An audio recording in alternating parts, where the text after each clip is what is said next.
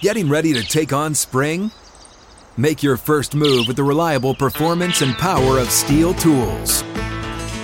From hedge trimmers and mowers to string trimmers and more, right now save $30 on the American-made Steel FS56 RCE trimmer. Real Steel. The FS56 RCE is made in America of U.S. and global materials. Offer valid through June 16, 2024. See participating retailer for details. Getting ready to take on spring? Make your first move with the reliable performance and power of Steel tools. From hedge trimmers and mowers to string trimmers and more, right now you can save $20 on the Steel MS-162 or MS-170 chainsaw. Real Steel. Offer valid through June 30th, 2024. See participating retailer for details.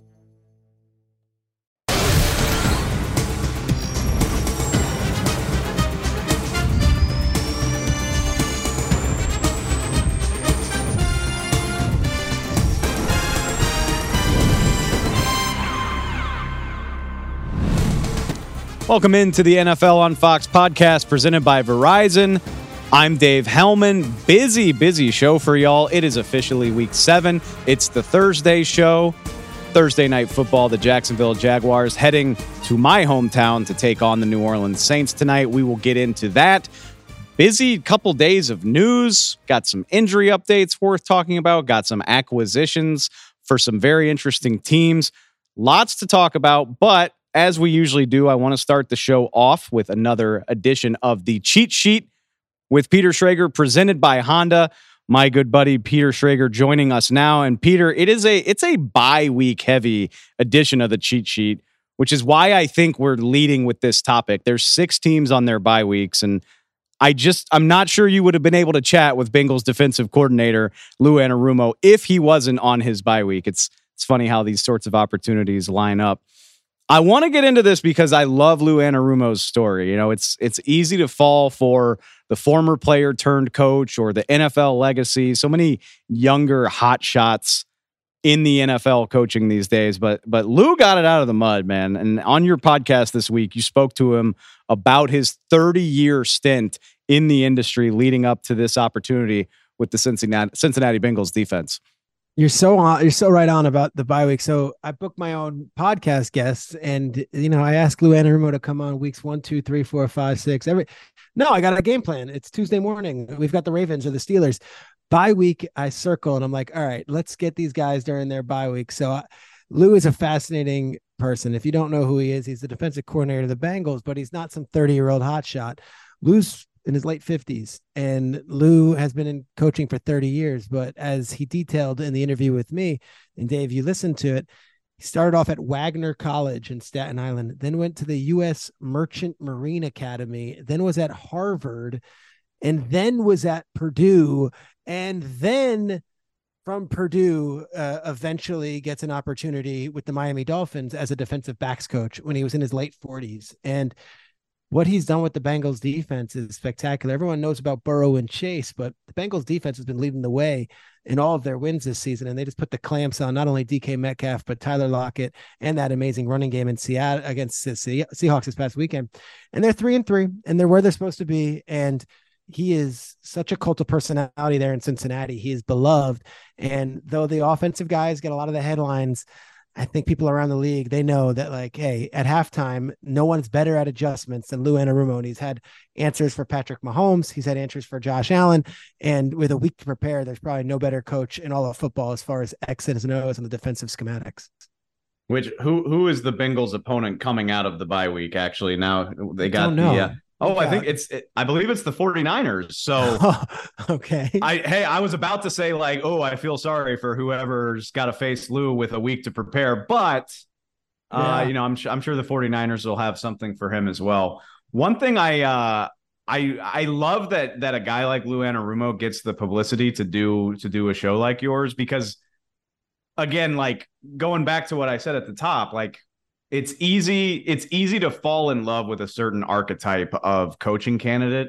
I think everybody's looking for their Sean McVay. Everybody fell in love with the idea of like a Sean Payton. You want the play caller that's going to mesh with your quarterback and give you an edge. And I mean, that's still valuable. Don't get me wrong, but man, I'm glad to see Lou Anarumo getting a little bit of publicity as a guy who maybe it's not flashy, but the results in Cincinnati speak for itself. And he talked a little bit on your show about just what he's learned that makes him a valuable head coaching candidate if it comes to that.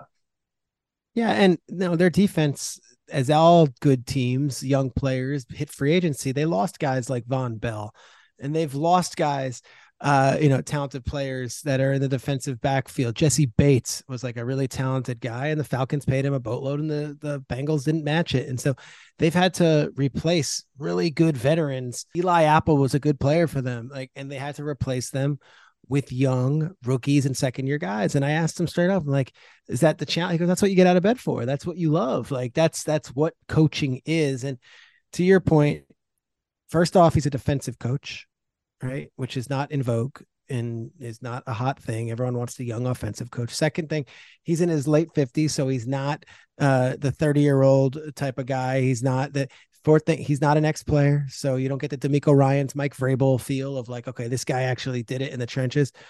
And with the emphasis on young, innovative things, you don't think of a guy who's been in football for 40 years, and yet you talk to these players and you hear things in the local Cincinnati market, like Zach Taylor's the head coach, but Lou, he's got his boys ready to go. And he talked about his love for these guys. And I thought one of the key things was he mentioned, I asked him about it last year, if you recall, after the AFC Championship game, the late hit by Joseph Asai, it leads to the field goal. Chiefs win by 3. It's heartbreaking. And then in the locker room, the local NBC affiliate from Cincinnati picks up Jermaine Pratt, star linebacker, just cussing out or showing frustration to the young kid Asai. And I said, that could tear a lot of teams apart. I feel like it's kind of been a non-story. And he's like, well, what you didn't realize in between the start of this season and that moment was the veteran guys took Asai underneath their wing. Pratt cried the next day and explained that that wasn't meant to be, that was just frustration. They were emotional. And that's brought the team together. A lesser coach or a lesser locker room that might have torn a team apart. And I think there's stuff in there. So he used that learning moment when he interviewed with the Arizona Cardinals last year. And he said that was kind of like a teaching moment about culture. Like, this isn't just an overnight thing. That was because we've been through so much together as a team that we were able to go through that situation. So there is an advantage to a guy with experience who's seen it all, but gosh, he's fiery too. It's not like he's just some old stick in the mud. Like, he can bring it too. My favorite thing about the Bengals is there's only 2 first-round picks on that defense, and one of them is Myles Murphy, who's just now getting his feet wet. Yeah. The other one's Dax Hill, who there were a ton of questions about safety with Jesse Bates and Von Bell leaving. And the fall off's not there. Like, the closest thing to a superstar is Trey Hendrickson, who is an amazing player. Right. But even when he signed in Cincinnati out of free agency, like, people saw it as like an overpay. Like, oh, you pay good players great money in free agency, and Lou Anarumo's just got that pass rush doing its thing. Like, and it is not a star-studded group at all, but just a super sound, super fun group to watch. Like that, I've said it. I've already said it on this show, but the way, like, it felt like Seattle had the ball in the red zone for the entire second half. I know they could not get in, and gosh, was DK Metcalf frustrated with Cam Taylor-Britt? Like, that was just fun to watch, like a veteran be frustrated with a young guy. And you mentioned their defensive line. Again, this seems like we're doing Bengals.com. It's an important. This team went to the AFC Championship game last year. They went to the Super Bowl last year. Like, it is the national story, and this is a defense that we don't talk about. We talk about the 49ers, the Cowboys, talk about the Eagles' defensive line and how scary Jalen Carter is. Their defensive line, they've got guys like Murphy who are going to come along, and he'll eventually be the guy. But like, he referred to him as the core 4, and it was like the Yankees of the 90s, and that Yankees team was Jeter, it was Pettit, it was Jeter. I'm going through it because we're talking about Jeter, Pettit, Jorge Posada, and Mariano Rivera. That's the core 4 for the Yankees dynasty. The guys nice little lineup drafted, for you. Yeah. Nice little lineup. And he compared B.J. Hill, DJ Reader, Trey Hendrickson, and Sam Hubbard to them. And you're like, all right, those guys are not the Yankees of the early 2000s. However, those guys have been there since the come up, and since the team was an afterthought and a joke. Trey Hendrickson was the first big signing. Hubbard was one of the first big draft picks. And gosh, there's perhaps no better front 4. And Lewis takes a lot of pride in what they've done and what they've built. All right, it's a lot of airtime for a team that is on a bye, but I do not care. I think the Bengals are Thank you. absolutely an interesting story. But I mean, let's give some shine to what I think is one of the hottest teams in the league that has a big game coming up. Ooh. I have to do a power rankings for Fox Sports every Do week, and you? I So funny. I used to be the power rankings guy, probably like yeah, 10 years ago on foxsports.com. And that has it's a, fallen to it, me. it is a crown that you wear, but gosh, is there a burden, because there is nothing more critical from the listeners and the viewers. And yet you're like, guys, I'm just trying my hardest. It's There's no right it's or wrong. And yet you're crushed if you put the Cowboys below the Eagles or the Eagles below the 49ers. And it's like, I'm curious without me asking. And I know you're going to a Lions question. I could assume based on your buildup. What is your top five this week, Dave? So that's what I was going to get to. My top five is Detroit 5, Philadelphia 4, Kansas City 3, San Francisco 2, and I put Miami at 1. Miami was the only contender that had a good week. Everybody else either played an ugly game or outright lost. Okay. So the reason I was building to it is I was proud of myself for bumping Detroit into the top 5. They had a dominant game against Tampa. Not They high have enough. Lions fans are angry at me. It Dude, wasn't that high is an enough. insult. They will come for you. They're having their moment and you're trying to dampen it. They I'm are the like, number one team. Just ask them. I'm sitting here thinking like, man, Detroit fans have to be so happy that their team is in the top 5 of the NFL. And nope, the switch flips pretty quickly to you're not giving us enough respect. So this is all right. This is my attempt to make it right with Lions fans. This is arguably the hottest team in the NFL. They haven't lost in a month. Their only losses in overtime. They've been dominating people. They haven't played a game that was won by fewer than 2 possessions in a month. So here we go. Lions, Ravens. Is this a statement game and a chance for them to announce themselves? Or if we're paying attention, have they already done that? It is the statement game. And I'll tell you, part of the reason is I looked at their schedule. They don't play another team with a winning record that has a winning record right now till week 17 when they play the Cowboys. So they're going to beat up on a lot of patsies in the next few weeks. And if they lose this one, it's still the but. Like, yeah, but when you had to play the Ravens, you couldn't get it done. Or when you had to play the Seahawks, who's a legitimate team, you couldn't get it done. Like, I don't know if anyone is looking at that week 1 game against the Chiefs, even though it's in Arrowhead, and saying, well, that was the best. I think everyone's takeaway, and Mike Tirico got killed for it, calling it an asterisk, but everyone's takeaway was, yeah, no, don't take anything away from the Lions. It's an incredible win on the road to start a season when they're lifting their banner, but they didn't have Kelsey and Jones. So you take that with whatever you want. They lose to the Seahawks at home, and now they're dominating teams. And what they did to Tampa was legit, like legit. They came in there with 7 starters injured, and they showed up and they did not flinch. Into Baltimore, Ravens, hard place to win, weather, outdoors, win this game. There is a very easy path to not only winning the NFC North, but potentially a 1 or 2 seed, because the other teams are going to beat up on each other. But if you lose this game, even if you get that 1 or 2 seed, come playoffs, I don't think anyone's going to say, "Ooh, the mighty Lions." They actually lost when they won big matchup against the Ravens back in week 7. I hear what you're saying, and I think it's fair to a degree, but I do think there's a difference because there's a fun corollary here. I mean, obviously the same division. The Vikings won the North last year, and every game was by the skin of their teeth. And it was a year-long debate of like, is this team actually good? And of course, they got beat in the playoffs by a not that great Giants team.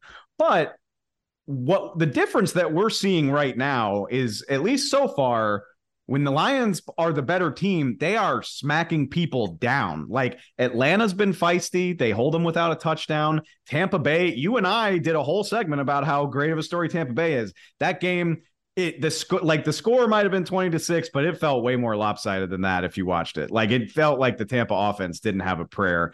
And obviously Green Bay puts some late second half points up that makes that look more respectable than the ass kicking that it was.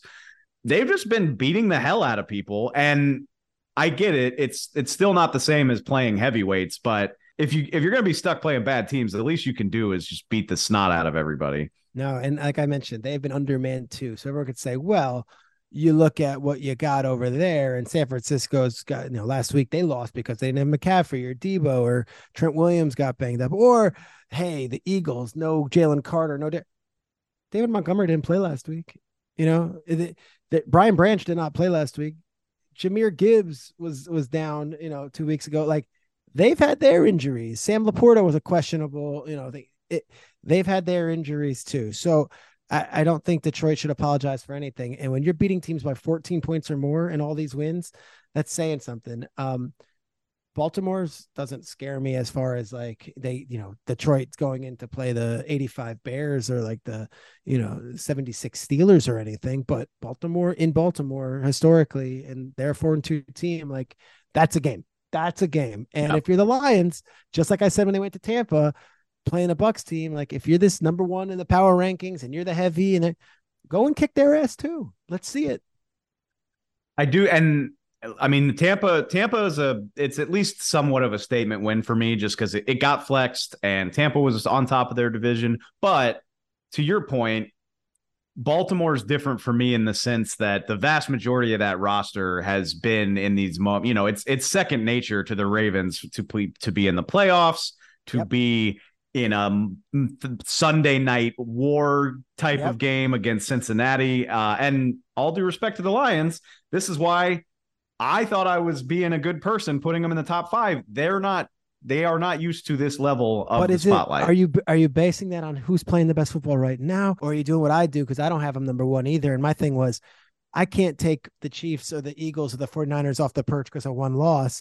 But maybe that's not fair. Maybe if you're looking at it with clear eyes, the Lions have played better than them this season. And it's the Dolphins and the Lions are the 2 best teams in football. Whether you want to hear that or not, like, that's why power rankings are so complicated. Is it power standings? Right. Is it power rankings? Or are we taking 5 years of evidence and if they were to play right now, who would I pick? Like, it's so nebulous. This is my personal philosophy, but I would rather doubt the Lions for too long than be the guy that like dropped Patrick Mahomes to like 7th in the power rankings. Like, it ain't gonna happen. I'm not gonna do it.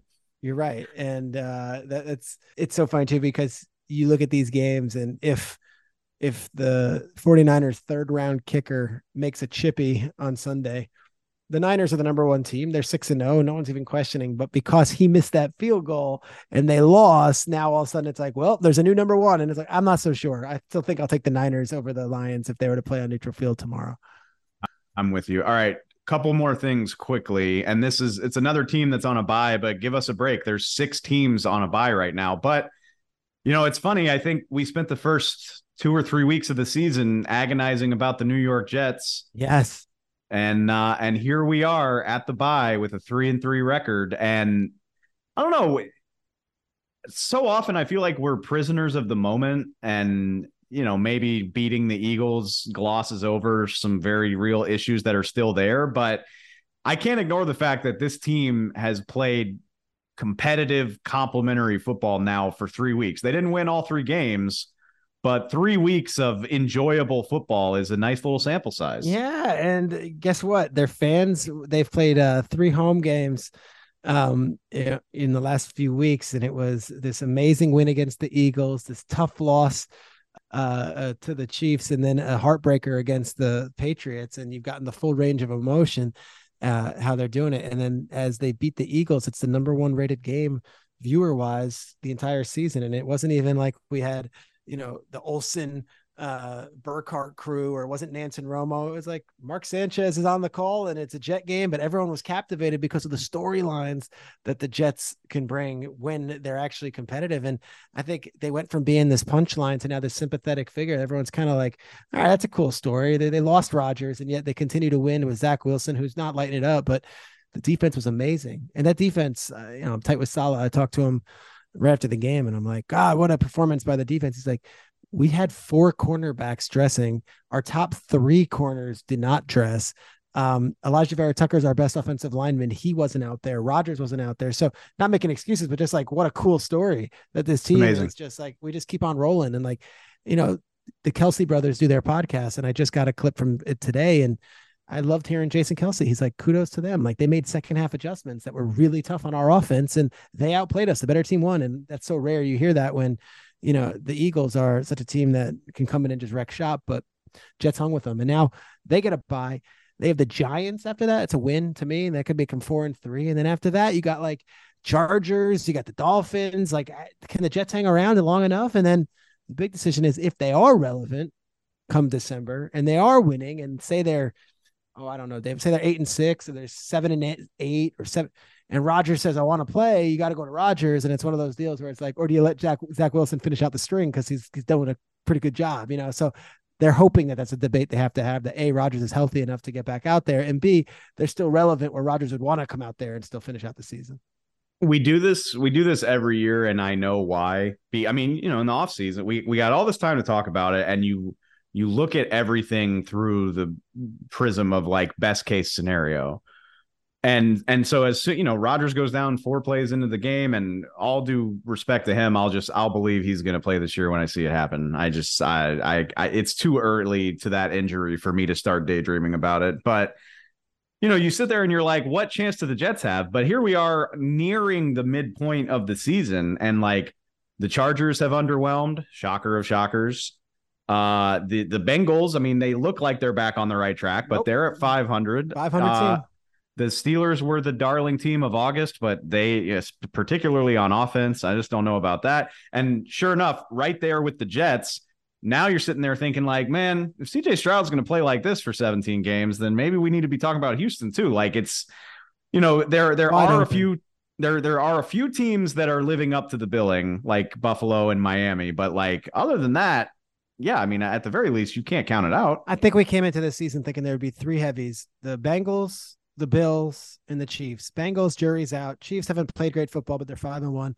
Bills, they're there. They lost 2 bad ones. They lost to the Jets, and then they lost in London, which both of those are strange games. Dolphins have emerged. And then you've got just a sea of teams that you're like, all right, the next 3 or 4 weeks, we're going to find out. Like the Jaguars have very quietly won 2 in a row in London, are now coming into a Thursday night game where I assume they're going to be in fine setting, if Lawrence can play. And then, you go out to the West Coast teams, the Raiders very quietly have rattled off a couple wins. So it's like there are teams that are just hovering and hanging around, but what are the teams that are going to make the run? Last year, it was the Jaguars. They got hot. They won 6 straight to end the season. They'd won a playoff game. They're like, all right, let's roll. Every year there's that hot team at the end. And it's almost like September. Let's figure out who we are. October, let's pad the wins a little bit. And then it's November, December. These are where the teams separate. I'll say this for the Jets. Last thing on that is just like, and I remember talking to you about it. I was just like, oh my God, we're going to have to watch this team in prime time throughout the year. And now I'm like, I cannot wait to see. They're fun. What these guys can present for, they've still got the Bills again. They've got both Dolphins games. Dolphins twice. I can't wait. They're going to be a pain in the ass for everybody. I'll tell you the one that still pisses them off. The fact they lost to the Patriots at home really pisses them off because the Patriots now are terrible. And it's like Patriots have won 15 straight against them. Like if they had won that game, they're 4-2 right now in the bye week. And you're like, whoa, all right, but that's a bad loss. The Dak apologist in me also, I can't forgive Saleh for insinuating that they embarrassed Dak. I just that didn't happen, Robert. Hey, credit to you for everything else, but that did not happen. I know. All right, I want to get your thoughts. One last thing before I get you out of here. I'm deeply amused by this this talk that flag football is not only going to be a sport at the 2028 Olympics, but from the sounds of it, like the NFL, it sounds like they outright want their guys to be playing flag football, which like, I mean, to me, I know there's a lot of international players in the NFL, but also all over the world. But like, this just sounds like the ultimate dream team scenario for me. And it makes me wonder, do you have like a dream NFL flag football player? Maybe even a couple. I kind of have a hot take on this. Oh, so, okay. Even better. Where'd you go to school? Where'd you go to college? I am an obnoxious LSU alum. There's nothing obnoxious about that. It's a state school. That's quite all right. If you said I'm an obnoxious Harvard or Princeton guy, I'd say, okay, that's different. You're an obnoxious LSU alum. LSU has one of the greatest football programs ever. I'm sure when you were there, it was, I'm not sure if I'm dating you, if it was Matt Mock or Chris Claiborne or whoever was out there. Okay. I was there with Honey Kevin Badger. Falk, Honey Badger. Okay. So you're a little Honey Badger and Pat Pete. All right. So you were there in a great era as well. And you had, Jordan Jefferson was at quarterback. You had all these amazing players. Nice pull. Yet you go to the intramurals And flag football is a different sport, brother. It sure is. Those intramural teams, they run it like it's a whole different ball game. And I'm not so sure our best bet is just throwing out NFL players. My best bet would be give me the best men's flag football team that's out there playing the club circuit, because these guys, it's a different sport. There's a different way to go about it. And if you play together for like 15 years, flag football, it's a different language. I went to a Division III school, and we would play in the fraternity league. And then like there would be another team that was like not related to the fraternities, and they would play and they would kick our ass because they just had it. This is all they did. They'd play flag football. So if you were to ask me who I'd want on a flag football team, I'd probably take the Miami Dolphins offense. I'd take, Mostert, and I'd take Hill, and I'd take Waddle, and I'd take Speed, and I have Tua, who's so precise. But there's a team out there probably in Grand Rapids, Iowa, or in Lake Minnetonka, Minnesota, who plays every Saturday or every Sunday as a weekend warrior. And these guys probably are so dialed in that they could probably give the NFL guys a game.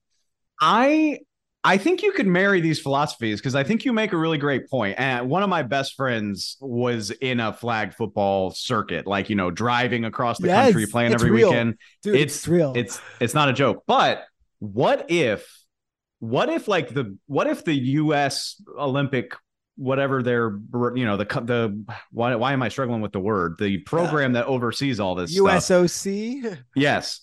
What if, as soon as our best NFL players retire, that's when we get them into the program and we're like, hey, you want to win a gold medal? Okay, but tell me, do you want 42-year-old Rob Gronkowski, or do you want 22-year-old guy who's been playing flag football for the last 4 years at a high level? I don't know if our best bet is Tony Gonzalez at this point. But okay, but NFL players retire at all different ages for all different reasons, right. I mean, I don't want to end the guy's career prematurely, but well, I'm just, if 5 years is a long time now too. Like if 5 years from now, somebody like Kyle Pitts is not playing, he's kicking around the league, or he's on his second contract, it's not going great, he's closer to 30. It's like, hey, you want to go win a gold medal? I feel bad for saying Kyle Pitts, because I'm sure he'll be in the league in 2028. Yes. But there's gonna be a guy like that, or guys like that, hey, get out here to San Diego or wherever we want to train, and we'll just coach you up, man. Colorado Springs. Let's put you right up there with the winter athletes and get the altitude down.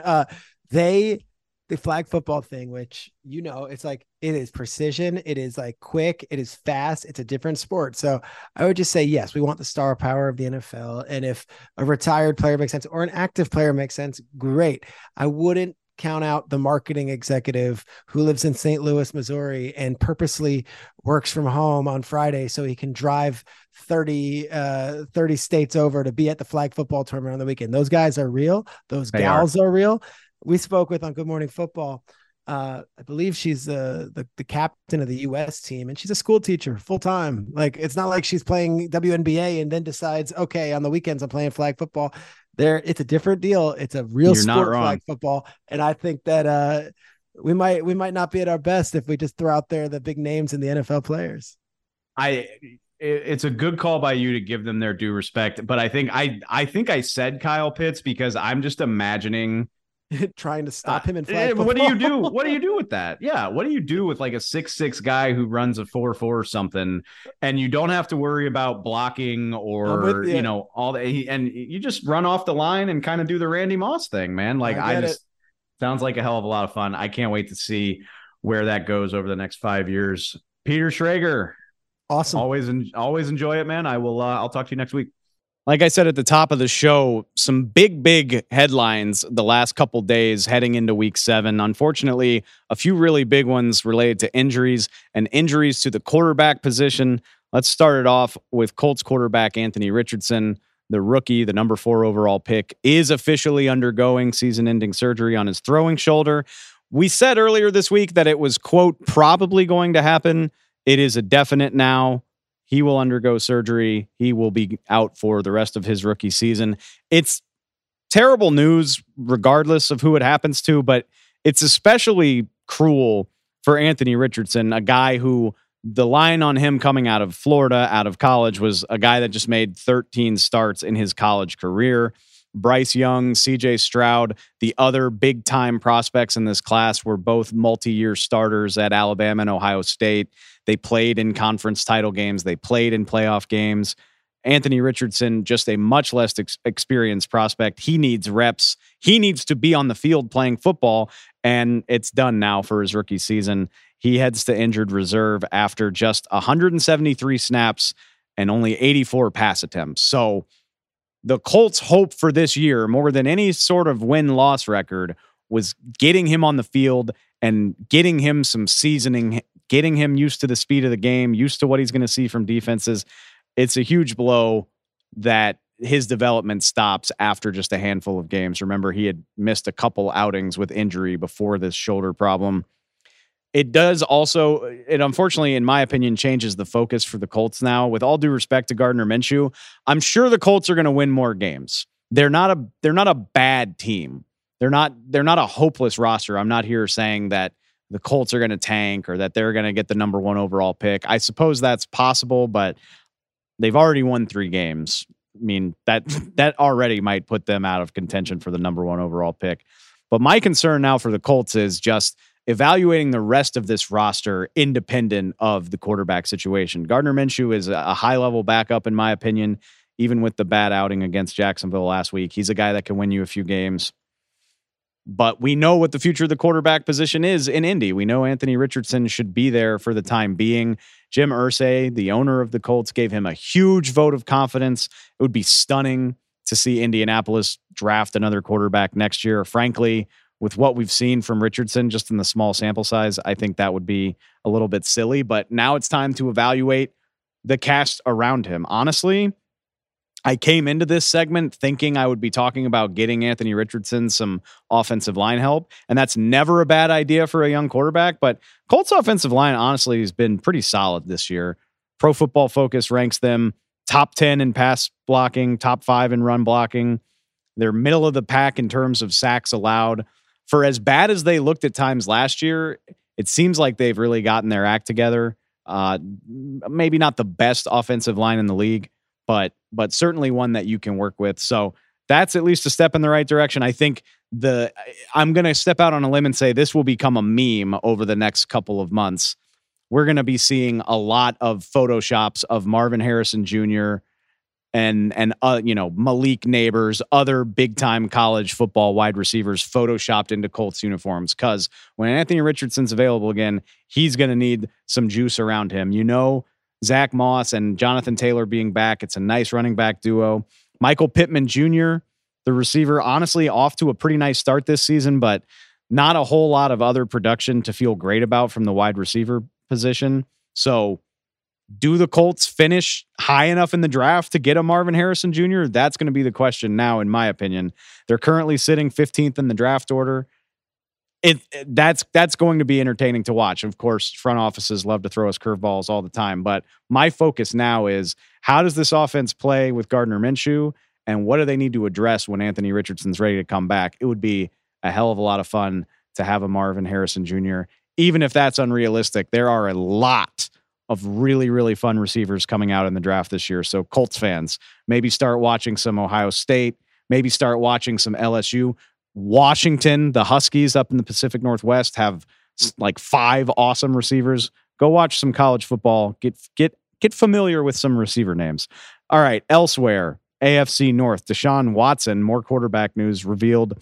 He can't put a timeline on his return from shoulder injury, which the Browns actually play the Colts this week. So this could be a battle of backups if PJ Walker has to play again. PJ Walker obviously played well enough to beat San Francisco. So going to step out on a limb and say he would be the guy to go this week if that's not doable for Deshaun. It raises a question about how long this is going to be. There was not all that much worry about Deshaun Watson when he initially missed with a shoulder. The Browns had a bye week, so it seemed like good timing for your quarterback to be injured, but this would be his 3rd absence in addition to that week off. So we don't have a timeline. We'll see what happens, but certainly Deshaun Watson's shoulder injury looking a little more severe than people initially thought. two good bits of news on the injury front this week. Kyler Murray is back at practice. I don't know what my expectations were for Kyler, but I don't think I would have guessed that he'd be practicing before Halloween. He tore his ACL in December. It was late in the 2022 season when he went down. So to be back at practice in the first half of the season is awfully encouraging. Don't know when he'll play. Nobody's put a specific timetable on that, but when you come back to practice, when a team activates you from the injured reserve or the physically unable to perform list, it activates a 21-day window. So he's got 3 weeks to be evaluated where he doesn't have to actually be on the roster. So if we're just doing simple math, early November feels like a realistic time that he might be able to play. Maybe November 12th against Atlanta. Just spitballing. We don't know anything for sure. But again, I would never have guessed that we would be having this conversation early in the season. And when you consider how exciting the Cardinals have looked on offense without him, Drew Petzing, the OC in Arizona, doing a phenomenal job with what I wouldn't say is an overly talented group of players. The thought of adding Kyler Murray to that is very intriguing, even for a 1-5 team. Cool to hear for Kyler. Same thing down in Miami. Jalen Ramsey is back at practice.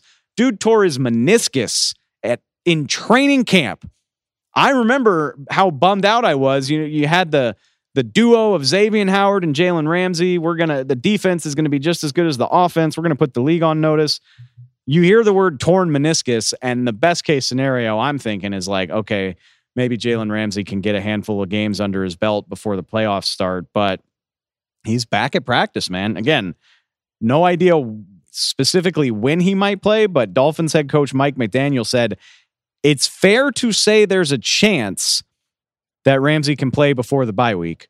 Well, it's week 7 now. The Dolphins bye week is in week 10. So that gives us a 3-week window. Jalen Ramsey could be playing it sometime in the next 3 weeks after tearing his meniscus in August. That is an incredible story. Good on you, Jalen, for clearly being dedicated to the rehab process. Very exciting for the Dolphins. We talked about this with Henry McKenna earlier this week. We know what the Dolphins offense can do. The Dolphins defense looks like it's getting much, much healthier. It's scary to think that a team that's 5-1 and scoring 37 points a game hasn't reached its ceiling yet. But if Jalen Ramsey's coming back in October or maybe early November, yeah, that's really fun. Couple big additions that really just happened within the last 24 hours. The Philadelphia Eagles have announced they're signing Julio Jones. It's a huge name. It's a future Hall of Famer, but let's temper those expectations. I know the current iteration of Julio Jones is not the guy that was just a perennial Pro Bowler and one of the best wide receivers I've ever seen for the Falcons. In the 2 years since he left Atlanta, 55 combined catches for 733 yards with the Tennessee Titans and the Tampa Bay Bucks. He only played 10 games for Tampa last year. Durability has been a concern with him late in his career. But the good news is nobody's asking a whole lot of Julio Jones. The Eagles happen to have the best receiver duo in the league, A.J. Brown and Devontae Smith. Receivers other than those two on the Eagles, so outside of A.J. and Devontae, other Eagles receivers have added up for 8 catches on the year. That's just not what the Eagles do. They target their dogs. They target AJ and Devontae, and maybe Dallas Goedert gets in where he fits in, but the Eagles don't overcomplicate this. Julio Jones isn't going to have to do a whole lot. If somebody gets hurt, maybe he can give you a handful of productive games, and he's a great locker room guy. He's one of the best to ever do it. He's been to a Super Bowl.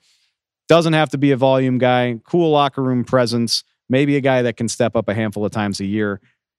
We're not expecting Hall of Fame Julio, but the Eagles don't need that guy anyway. I like the addition a lot. Kansas City Chiefs apparently are getting the band back together. Took about 6 weeks of up and down results, and they said, bring us back Mecole Hardman. The speed guy, the gadget guy on their offense for the last 4 years. He went to the New York Jets, and 6 weeks later, the Chiefs said, no, we would like him back. They do a late round pick swap. They trade the Jets for Mecole.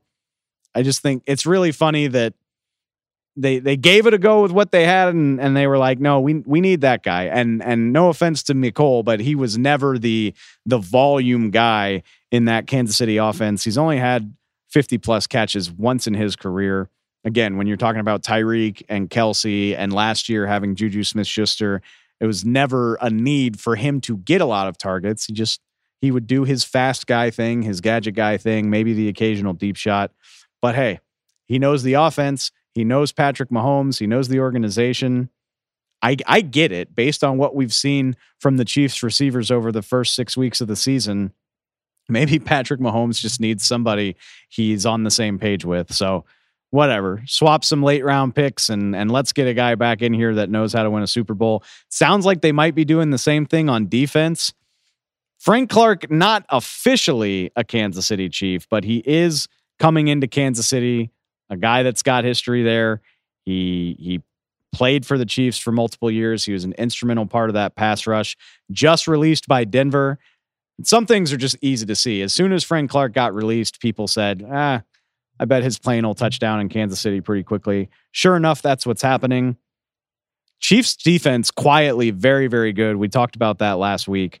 But outside of Chris Jones and George Karlaftis, they don't have anybody that reliably pressures the quarterback. Well, Frank Clark can do that, and I'm not going to be surprised if he is officially a Chief by the time the games kick off on Sunday. That does it for the headlines. Let's get into some Thursday night football. The Jacksonville Jaguars heading down to the Big Easy, looking for a big, easy win against the New Orleans Saints. That was really corny. I'm not sorry about it. This is totally self-serving. This is an exciting matchup for me as somebody who grew up a Saints fan. The Jags haven't beaten the Saints since 2003, which obviously they don't play a whole lot. They're cross-conference teams, but the last time the Jags beat the Saints was 2003, which was a game that became known as the River City Relay. If you've never seen it, please go YouTube it. Saints put together a 4 lateral Hail Mary on the last play of the game, a must-win game for the Saints' playoff hopes. They lateral it all the way downfield. They score a touchdown to make it 2019 Jags. All they got to do is kick the extra point to get to overtime, and they shank the extra point. It's one of the I can laugh about it now because 20 years later, I've moved on in so many different ways, but a really formative moment in my life and one of the funniest endings in NFL history. So brings back a lot of memories for me. Let's get into the matchup itself. Obviously, the big headline, Trevor Lawrence bangs up his knee on Sunday against Indianapolis. There's always going to be uncertainty in gamesmanship with a quarterback injury. Why wouldn't there be? Trevor's listed as questionable for this game. I'm going to step out on a limb and say that the young guy is going to play with a chance to have a weekend off. You get 10 days off after a Thursday night game. I'm going to step out on a limb and say that he plays. I think the Jags need him to play because, look, they're 4-2. They seem like they're getting right, but this Jacksonville offense just not an overly pretty watch to this point in the league. They're 10th in scoring and 13th in overall yardage, but a god-awful 24th in the league in third down conversion rate. They're not quite as bad in the red zone, but they're certainly not great. It doesn't seem like Trevor has been on the same page with Calvin Ridley, Evan Ingram. It doesn't seem like the play calling has been as consistent as you would prefer for most of this season. If he's healthy enough to go, I think it benefits him to get the reps. I think the offense hasn't been as clean and as crisp as you would prefer with the starter. So why would you want to risk it with the backup, assuming Trevor is healthy enough to give it a go, which I think ultimately he will be. Lawrence hasn't been bad this season, but I do think, I'm not ready to say that he has like ascended to that next level. I mean, he's as impressive as it gets, like throwing into tight windows and throwing the occasional deep ball. But in terms of consistency, like I said, it just hasn't been that impressive this year. 9 turnover worthy plays this season. I think that is, it's not alarmingly high, but it's a number that I'm looking at going against a Saints team with a really nice back seven. Jacksonville's offensive line, not amazing, but with Cam Robinson coming back, hopefully that can stabilize. And again, I think these guys probably need to get reps together. Fortunately, I'm not going to go as far as to say I don't think the Jags need their offense to win, but the Jacksonville defense, a much bigger strength than I think a lot of people were giving them credit for coming into the season. They lead the league in takeaways with 15. They're one of only 3 teams in the NFL that are in the teens, along with Buffalo and the New York Jets. So taking it away at a very fun rate. They got 3 sacks, 3 interceptions, and a forced fumble against Indy last week. If you've watched the Saints, you should know why that's a big deal. We can get into that. But yeah, they're fantastic against the run. Saints running game hasn't been anything to get excited about. I absolutely think the Jags defense can hold its own hold its own. This Jags defense has the potential to dominate this matchup. Josh Allen, not the quarterback, the edge rusher, picking a hell of a time to have the best year of his career. He's already at 7 sacks for the season. His career high is 10.5. I mean, with what the Saints are trotting out on the offensive line, and again, I'll get to that in a minute, but he's got a chance to make some serious hay on any contract negotiations he wants to have. 23 pressures this season, according to Pro Football Focus. The safety duo of Darius Williams and Andre Sisco playing phenomenally, 3 interceptions each. And oh yeah, we can't forget Foyesade Oluokun, who is quietly one of the best tacklers in the NFL. He's working on leading the league in tackles for a 3rd straight season. I don't think the average NFL fan even knows who he is, but a tackling machine in the middle of that Jacksonville defense. Now let's flip over to what I was just talking about. For starters, I think the number one thing to know about the Saints, left tackle James Hurst and right tackle Ryan Ramczyk have officially been ruled out for this game. The Saints offensive line was already a problem. It's been a problem all season, and they're now playing without their tackles. We've seen some examples of teams really rising to the occasion with injuries on the offensive line. The Houston Texans come to mind, but I don't like where this is going for the Saints at all. And outside of Josh Allen, the Jags pass rush honestly hasn't even been amazing, but that just speaks to the problems on the Saints offense and with their offensive line. I think you can sum up the Saints this way. They're the 6th best scoring defense in the NFL. They're giving up 16 points a game. They're only 3-3 because they're one of the worst scoring offenses in the NFL, 18 points a game. The Saints have held 5 of their 6 opponents to 20 points or less. But the New Orleans offense has also scored more than 20 points just once this year. They beat the Patriots 34-0 a couple weeks ago. Congratulations. It's been a struggle even getting to 17 for most of the rest of the season. They've scored 8 touchdowns in 6 games. 3 of those came in that beatdown against the Patriots. They've only scored multiple touchdowns in 2 of their 6 games. Go look at the Saints season. You'll see a lot of 16, 17, 18, 20, 13 last week. Not to let Derek Carr off the hook. I don't think Derek Carr has been amazing. I know Saints fans are furious at Pete Carmichael. He might not be embattled to the degree of Pittsburgh offensive coordinator Matt Canada, but I think it's getting there. You saw there's some cell phone video, sideline video of Carr and Carmichael yelling at each other on the sideline against Houston last week. Saints offense just looks discombobulated. Looks like receivers are running routes to the same place. Derek Carr is on a different page than his receivers are. A lot of ugly incompletions, particularly in that loss to the Texans. Their defense is going to give them a shot. Much like, I was talking about this with Peter earlier, much like Cincinnati, I just think the Saints are sound everywhere. I mean, Cameron Jordan, Tyrann Mathieu, and Marshawn Lattimore are definitely big names, but the Saints are getting good seasons from guys like Jordan Howden, Isaac Yiadom, Alontae Taylor in the back end. They've just got a nice defensive front that works really well together. Did I mention Demario Davis? I apologize if I didn't. One of the best linebackers in football. I have a feeling this will be another first to 20 or 21 points wins the game. Jacksonville's offense hasn't been phenomenal even when Trevor is healthy, and the Saints are the Saints. I don't think they're going to fix their issues this week, particularly if they can't get the running game going against Jacksonville. I've got no problem picking a 20-16 game. Give me the Jags to win it. I like more about their vibes. I like their quarterback more. I weep for Derek Carr. That's what I meant to say is not to let Derek Carr off the hook, but I don't know how many quarterbacks could really put a good game together with the offensive line play that the Saints have had so far this season. There are some. CJ Stroud did it. So look, Saints fans, I'm not trying to let Derek Carr off the hook, but the offense is a mess. I don't trust it to get right on a short week. Yes, the Saints are at home. The dome might be rocking, but give me the Jags to get the win against the New Orleans Saints. Hopefully it's an entertaining game, even if the scoreline doesn't really suggest that it will be. Before that game or any game kicks off, let's wrap the show up with the Survivor pick. I can't believe I haven't had to fake this thing yet. We are to week 7, and I am still alive in my own Survivor pool. But I got to tell you, I officially think I'm in hell. There's six teams on buys. I've already picked a few heavyweights.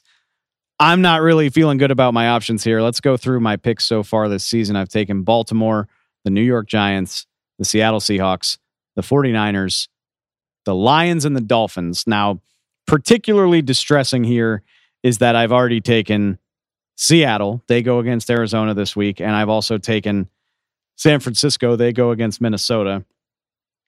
Buffalo looking like a nice choice. In fact, that would probably be my recommendation to you. If Buffalo is available to you, I keep saying it, don't overthink it. Take them against New England. But here's the thing. I am going to overthink it. I don't want to use Buffalo so early in the season. I'm not going to touch the Kansas City Chiefs playing a division game against the Chargers, not with the way they've played. So here's what I'm going to do. I'm going to get cute with it. Right here in Los Angeles, the LA Rams are hosting the Pittsburgh Steelers. I like the Rams offense. I love the way Matthew Stafford's playing this season. The offensive line is protecting him. They've got Cooper Kupp and Puka Nacua. They're scoring points against damn near everybody they play. I hate the Pittsburgh Steelers offense. I think they're awful by any metric you want to use. I don't think I trust that the bye week is going to sort that out. I think Aaron Donald can make life difficult on them. The Rams are a 3-point favorite. So this is getting too cute. This is probably overthinking it, but I'm never going to shut up about it if I'm right. I like the Rams in this game. I think they can do it. And if that happens, then I get to keep Buffalo, Kansas City available to me. Dallas eventually has to have a more easy matchup on the lineup. They're off this week anyway. Don't worry about it. But if I can pull this off, I get to keep some really, really good teams in my back pocket.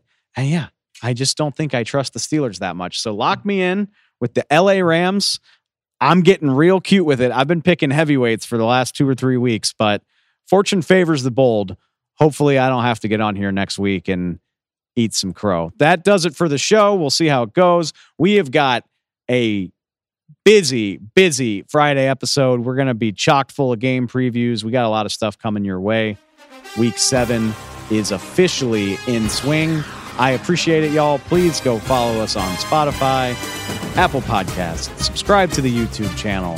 Tell your delivery driver, your mailman, your barber that you found the coolest podcast with the nicest, most informative host who definitely doesn't talk too much. I will see y'all for the Week 7 preview. I appreciate it.